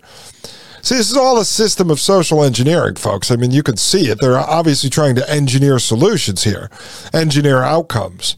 Goes on to say, and working less sometimes mean getting more education, which is almost always a net positive for the economy. An uptick in divorces can be a good thing, too. Of course, when you're trying to break apart families, it could definitely be a good thing. That has been one of the biggest social engineering outcomes of all of this stuff, breaking up marriages. Fantastic. It says studies show that financial insecurity is a major contributor to keeping women in failing relationships, as in Everett's case. In retrospect, the legacy of the first significant guaranteed income pilots was a whole lot of complicated questions and limited information with which to answer them. Well, of course, they didn't have control of the data back then. Now they can track all of this data. And as Yuval Noah Harari says, those in control of the data will be the gods of the new era. Well, he is right about that, ladies and gentlemen. Maybe not gods, but definitely villains, super villains. All right, it goes on here. Meanwhile, the concept of conditional cash transfer programs, in other words, paying poor people for desirable behavior, was gaining steam in middle-income countries like Mexico and Brazil. You see that? Conditional cash transfer programs. In other words, paying poor people for desirable behavior. So you're paying people to make them do what you want them to do. And it's a conditional cash transfer. So we will give you money if you kill yourself, whatever it may be. Well, conditional cash transfer programs are easily managed under central bank digital currency because it is programmable, as we covered here in episode 100. You already know that, folks. But I'm telling you, that's what it is. You will be bribed to do things that the government wants you to do. I mean, what did we just see come out yesterday? Secretary of, what was it, CDC? I can't remember. Department of Health and Human Services, maybe. He comes out and puts out a tweet yesterday basically telling people to get jabbed every couple of months. So don't worry. Your conditional cash transfer program will be activated when you prove that you got your next jab. People were writing on that tweet, folks. Check it out. Just look it up. Maybe I'll pull it up over the break just to show you real quick. But yeah, he's basically saying go get jabbed every couple of months. Get jabbed every time you're going to go to a large gathering.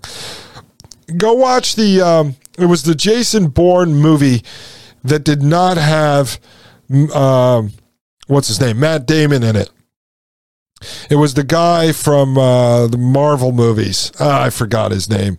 Anyway, watch that movie. And basically, he has to keep getting jabbed up with this serum to keep his system intact, to keep him sort of superhuman.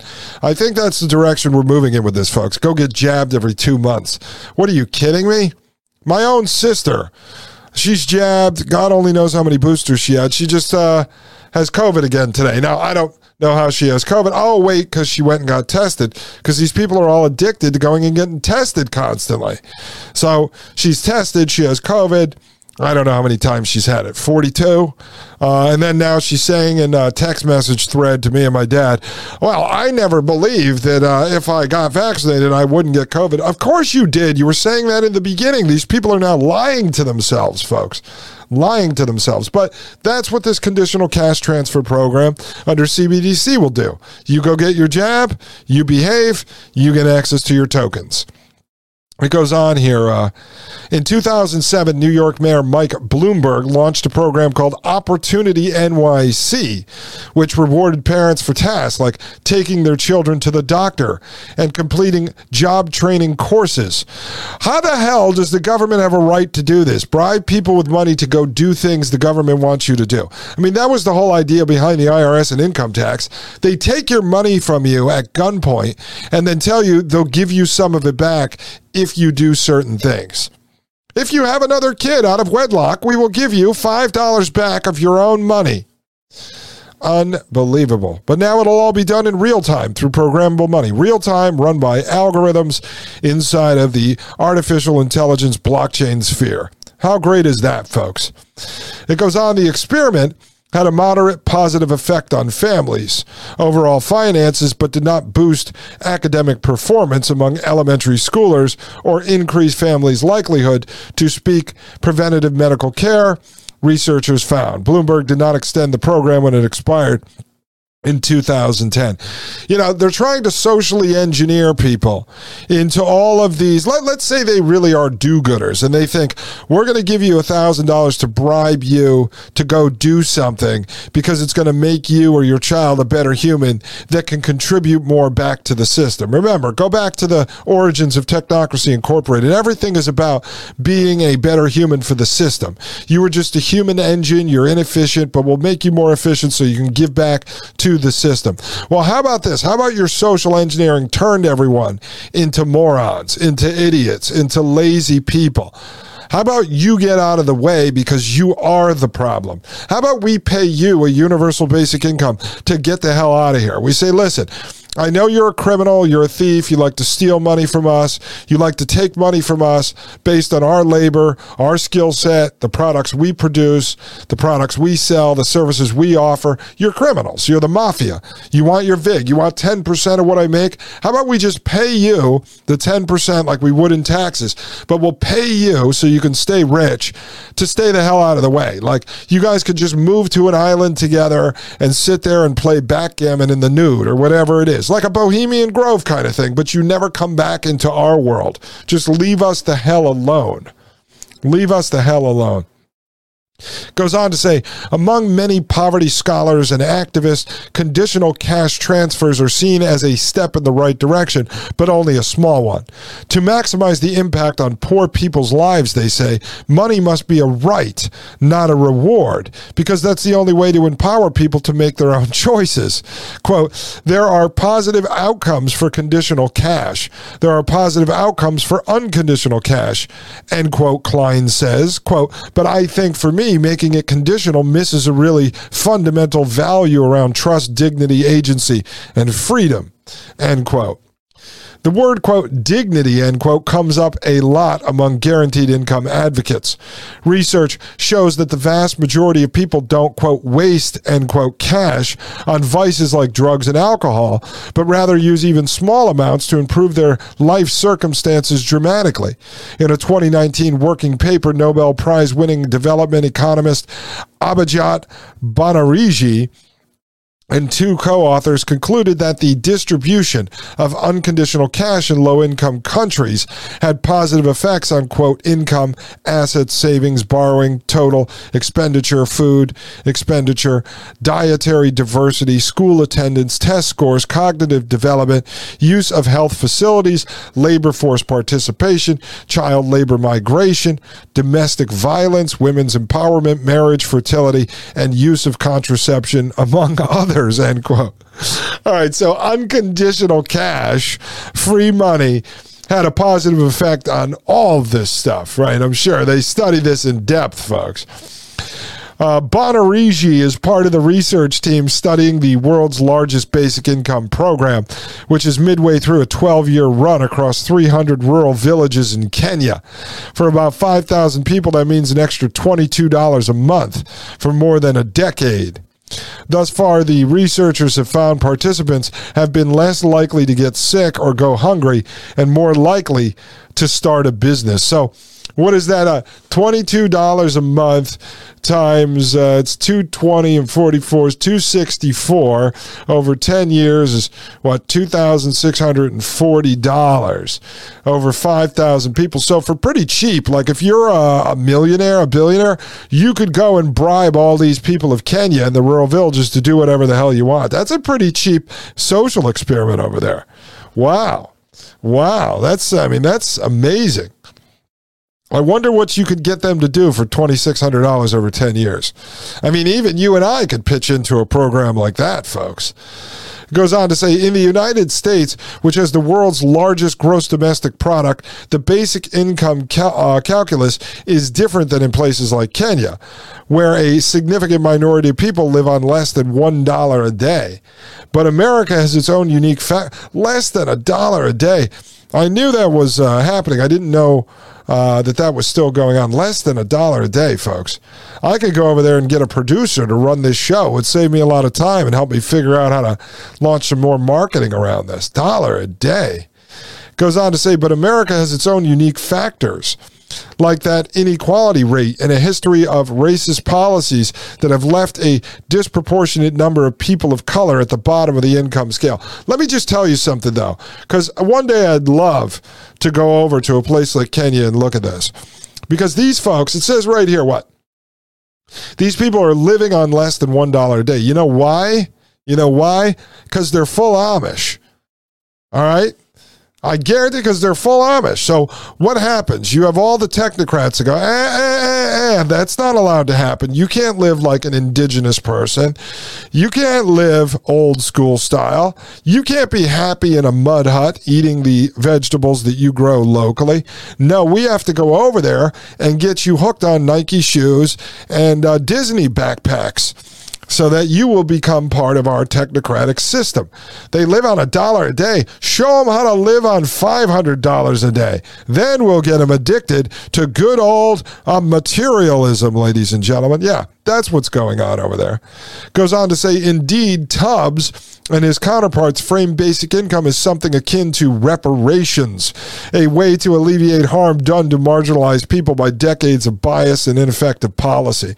How about by you socially engineering their communities and destroying their families? That's what you've done. Their reparations should be to hang you from a tree and beat you with a stick. That's what they should do to all these technologists, these technocrats, these people going over there meddling in their lives and their culture. Goes on to say the seed recipients were struggling to survive because society had let them down, Tubbs argues, and the conventional methods of helping them were paternalistic and inadequate.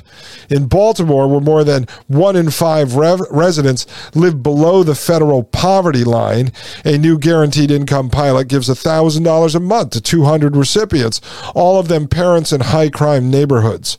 Quote, we're like the birthplace of racial redlining, right? End quote, Scott says. Quote, you're not going to erase inequality, inequity that was caused by policy without creating policy to do the opposite. How do they legally do this?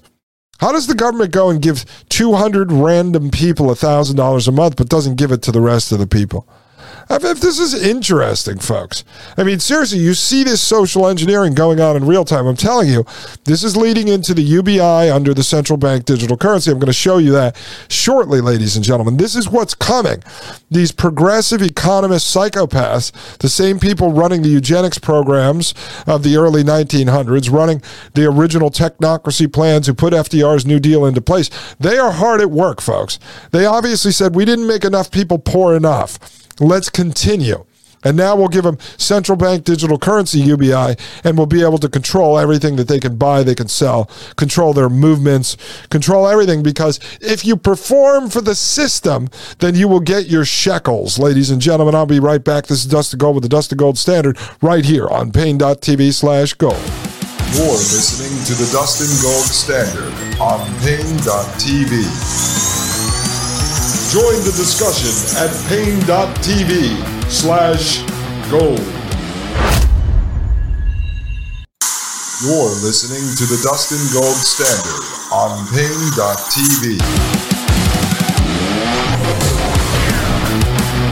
All right, ladies and gentlemen, we are back from the break. Welcome back to Pain.tv/Gold. I am Dustin Gold, and you are listening to the Dustin Gold Standard.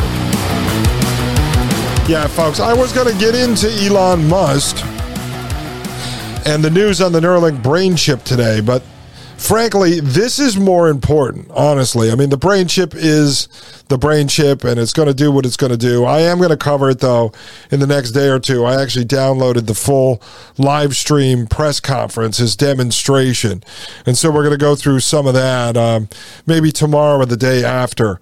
But I want to get through this and then show you the link up of how this goes into universal basic income. And then we'll go into Elon Musk backing UBI, and then we'll use that as the segue into the brain chip. And we'll take a little break before we get back to consensus. And then from consensus, we're going to go into the panel discussions on central bank digital currency. So there's a lot to cover. And I wish I could be putting out two-hour shows a day right now to get through all this. But unfortunately, with William and with my mother-in-law here and with having to work on some business stuff behind the scenes connected to this show, and I'll be fully transparent and show you what's going on in the coming weeks, what we're doing, what we had to do, why we had to do it. But this right now is very important because it's coming at warp speed, and this stuff is going to have a major effect on our life. And again, as I started the show talking about my father and him expecting solutions, I try to explain to him that you can't come up with solutions until you actually understand the problem. You really need to understand the problem and what is coming at us before you can figure out how the hell you're going to work around it. Otherwise, you're just going to come up with a solution that is not going to be relevant in a couple of months. It's the same as trying to form a business and putting a business model together and a business plan. You're trying to project 5-10 years down the road. Look at all the things that'll go right, everything that'll go wrong, so that your business plan, although it may be adjusted as you move forward, is going to be fairly accurate. Otherwise, if you sit there and you say, well, my revenue stream is X, but you didn't do the research and don't realize that that revenue stream is going to be gone in 6 months, but you're counting on that money to come in 5 years from now. So that's what we're doing here. Before you start going crazy and moving all your money around and trying to insulate it, you probably want to understand the system that is coming so that then you can make educated decisions on what to do with your money or what to do about your future income or what to do about Social Security. So that's why we're going into this. All right, let's continue. The notion of guaranteed income as a government-backed corrective for decades of racist policies has spread to dozens of cities, many led by young black mayors. Scott, 38, consults regularly with St. Louis Mayor Tashura Jones, 50, whose city launched a guaranteed income pilot in December 2021.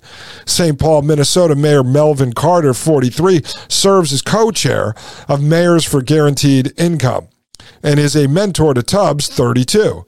According to Tubbs, guaranteed income programs in Columbia, South Carolina, Shreveport, Louisiana, and Atlanta were the result of a black...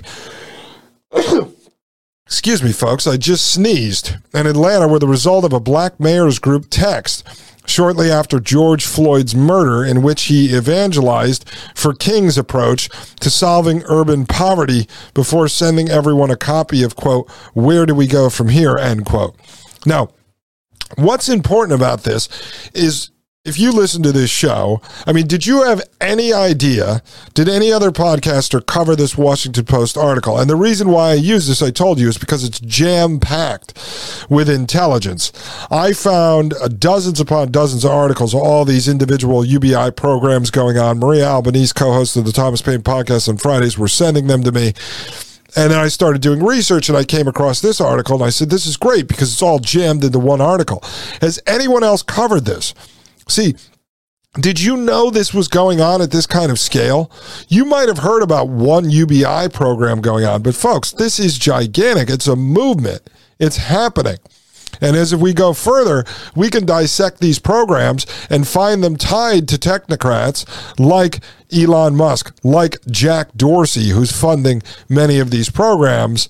And you'll say to yourself, what is Jack Dorsey, co-founder of Twitter, a complete and total madman, a technocrat, want anything to do with handing out money to people under universal basic income? Does he love people? Why didn't he just give them a free Twitter account? Oh, wait, he did, but then they took them all away. So you see, folks, this is why it's important, because now you've just been exposed to a huge movement here, part of technocracy, that you probably didn't know about. Maybe some of you have studied this. I'm sure many of you have, because you're a very intelligent audience.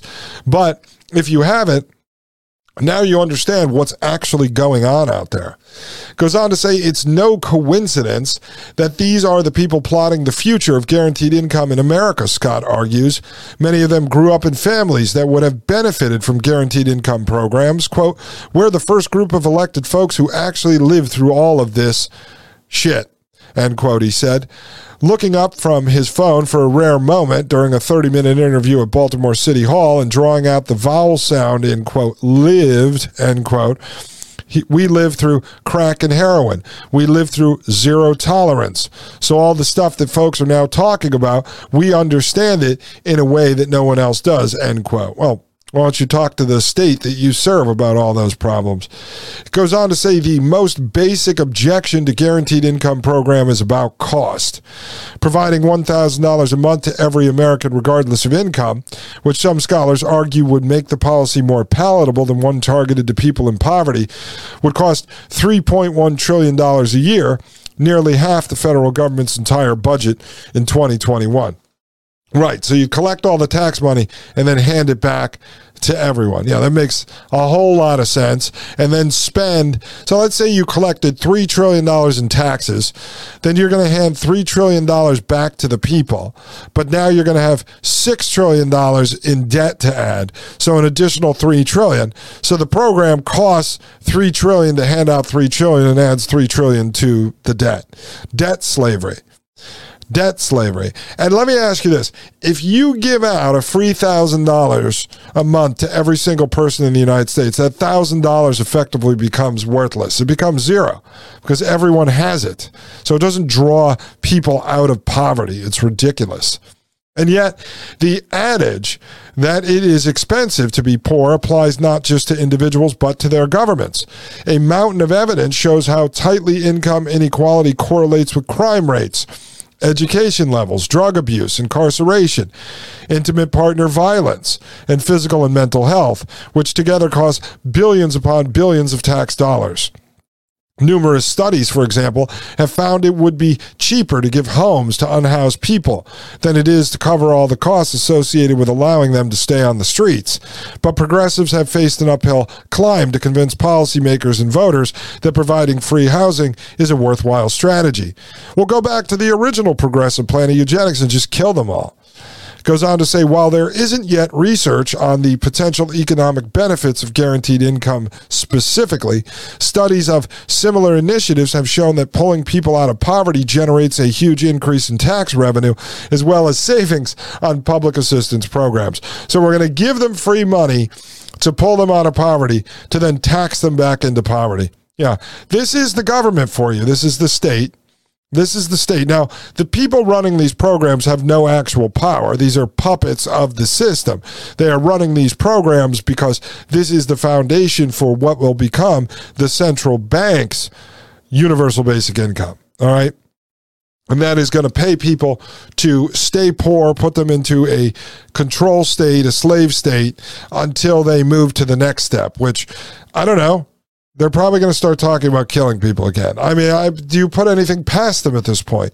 I mean, maybe they don't have to talk about it because they already got people to line up for jabs. They do talk about giving people money every month to give them more access to more health care, which we know what health care is all about. All right, it goes on. First, though, the guaranteed income movement had to show that its idea worked at all. When the current wave of experiments kicked off, the goal was to drown opponents in data demonstrating that the simplest idea for alleviating poverty was in fact the silver bullet it appeared to be.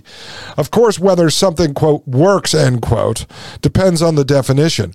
Obviously, giving people more money makes them less poor, but the Stockton Economic Empowerment Demonstration Team set out to show that as little as $500 a month, not nearly enough to replace actual income, would have a multiplier effect, allowing recipients to improve their employment prospects, their physical health and mental well-being, their children's education, and their overall stability. Don't worry, we can engineer all of this stuff with $500 a month.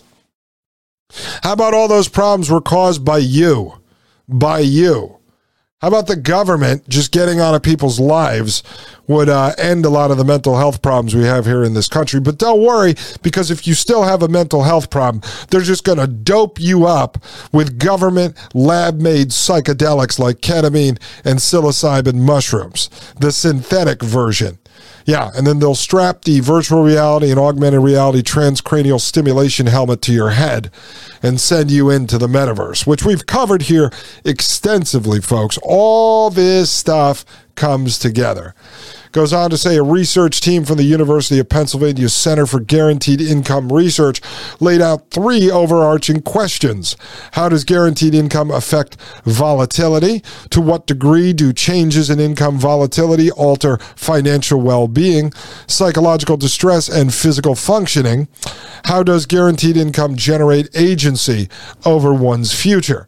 To conduct their randomized controlled trial, the Penn researchers tracked purchases on the debit cards provided to the 125 recipients, asked recipients and control group members to input monthly income data, and conducted biannual surveys to learn how people's lives were going. The questions focused on recipients' well-being, but also on some of the most common objections to guaranteed income. Did they quit their jobs? Content to live on free money?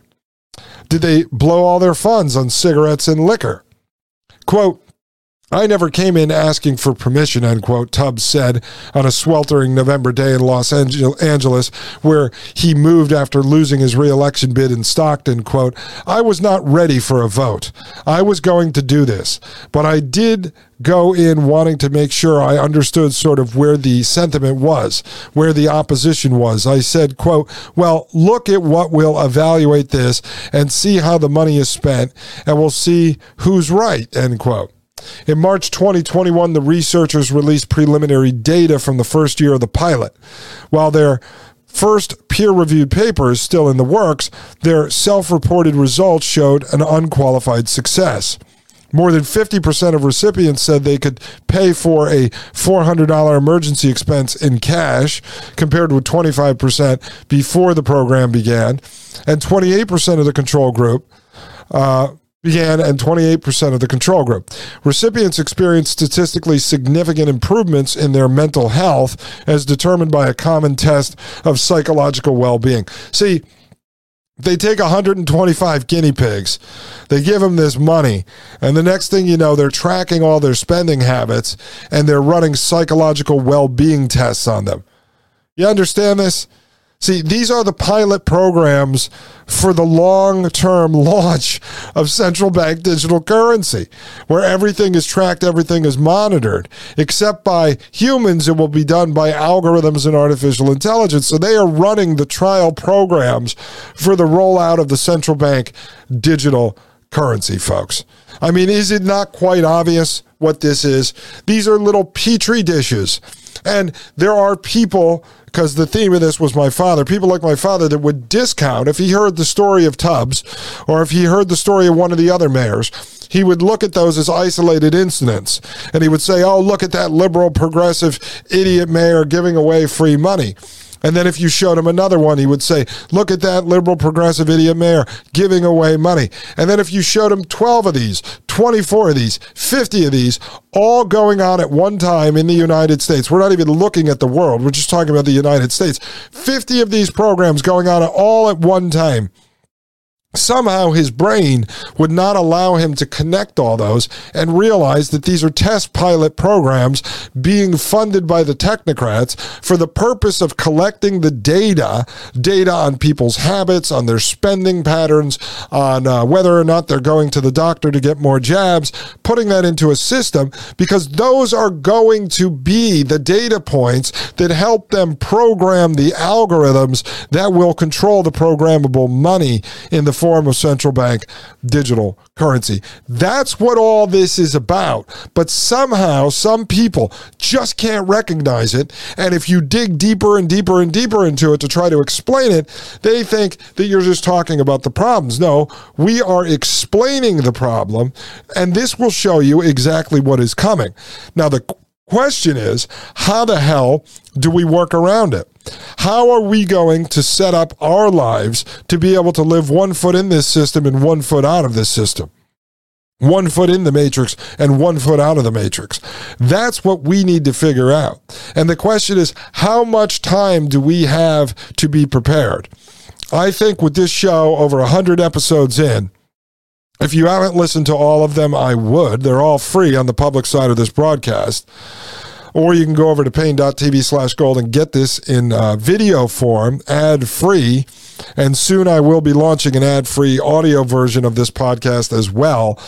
And you can start to look at all the different problems we've discussed here and then start to write down your goals and figure out the steps that you are going to take to get to those goals. I am working on this every day. On the show and in my personal life. And eventually, I will start to show what I'm working on. Certain goals I have to reach to get a piece of land in West Virginia, to be able to get self-sustaining, at least on vegetables. There are some animals I want to have to get my own meat.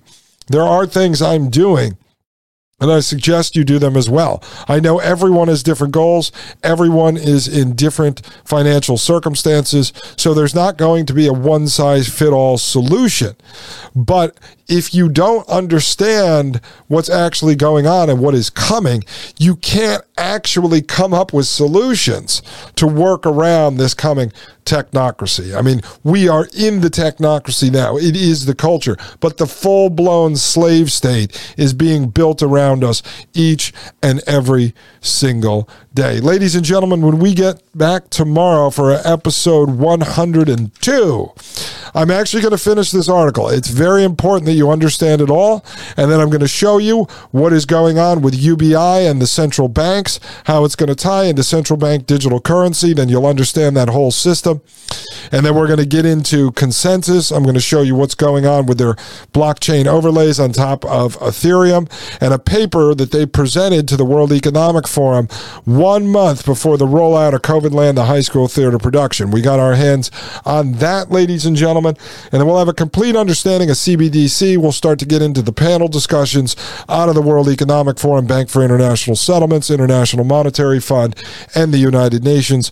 And then we'll start to tie all this research into what Wide Awake Jim has been doing. And then we'll have a very clear view of the world we are moving into. And then we'll start a series of solutions discussions. In between that, I have a couple of guests that may be coming on. I just connected with a holistic doctor that I think is going to come on the show and talk about informed consent and your right when you're inside the hospitals, as I discussed in my personal story that I shared of what my wife and I dealt with inside of the Rockefeller Medical Industrial Complex Hospital when we moved from a home birth into that system. So we're going to be doing a lot of that as well, folks. Much more to come right here on the Dustin Gold Standard. Have a wonderful day, a wonderful evening whenever you're listening. Folks, this is the Dustin Gold Standard. I am Dustin Gold, and you are listening to pain.tv/gold. The Matrix is a computer-generated dream world built to keep us under control in order to change a human being. You're listening to the Dustin Gold Standard on pain.tv. Join the discussion at pain.tv/gold.